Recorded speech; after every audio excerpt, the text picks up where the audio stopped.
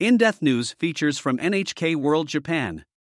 Tottori sand dunes launch Japan's lunar ambitions. More than half a century after man first walked on the moon, the world's space powers are engaged in a new quest to unlock the secrets of Earth's nearest neighbor.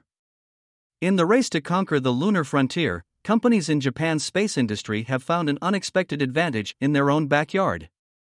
Nestled amid the rugged terrain of Tottori, a coastal prefecture in western Japan, lies a vast expanse of sand dunes that bear an uncanny resemblance to parts of the moon's surface. With the dunes as their proving grounds, the firms have a crucial edge when fine-tuning equipment for the challenges of lunar exploration. Earlier this year, Tottori Prefecture opened the 40 million yen Luna Terrace, a 5,000 square meter testing site on the grounds of Tottori University's Arid Land Research Center, which lies on the western side of the dunes. Testing tires. The prefecture says the site has already caught the interest of dozens of firms, including tire maker Bridgestone. The company is developing a set of tires that can be mounted on a lunar rover and testing them at Luna Terrace. The tires are made with metal weave to withstand the moon's scorching temperatures. Once we complete prototypes, we want to test them in the field to see if they perform as expected, says Bridgestone's Ishiyama Makoto. Learning from mistakes.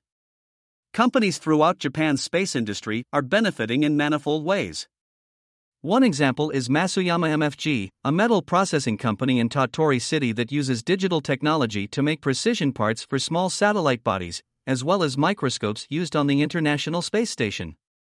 We anticipate that as big companies take advantage of Luna Terrace, they'll discover problems they couldn't identify at the design stage, says the firm's Masuyama Akiko. In addition to providing parts, we may be able to make proposals to eliminate those problems, so we look forward to working with renowned companies. A lunar rover from Tottori. Masuyama's company is collaborating with Tasuku, a startup from Tokyo, on a lunar rover. Tasuku's Furutomo Daisuke was quick to see the potential of the dunes as a testing ground. In August, the two companies put their prototype, just 50 centimeters long and fitted with a small camera, through its paces on Luna Terrace's sandy surface. To test ease of use, they briefed employees from a third company for just 15 minutes, set them up at a location 2 kilometers away, gave them a tablet, and asked them to try to drive the device. The test subjects passed with flying colors, controlling the rover with ease at all times. The tire tracks left by the rover proved that it had maintained traction and stability at all times.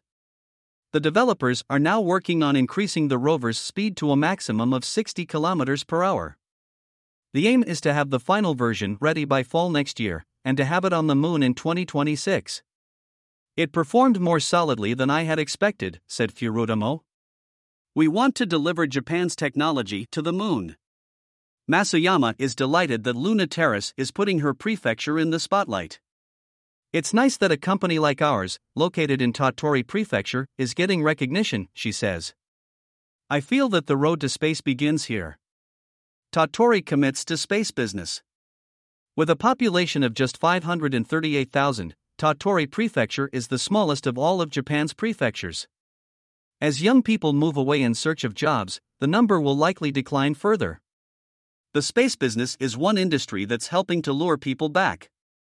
More than 100 companies have endorsed the prefecture's support, and several have set up offices there. We're keen to grow the space industry, says Tottori Prefectural Governor Hirai Shinji. It's one way we can give young people a dream for the future. Omoto Rio. NHK World Correspondent.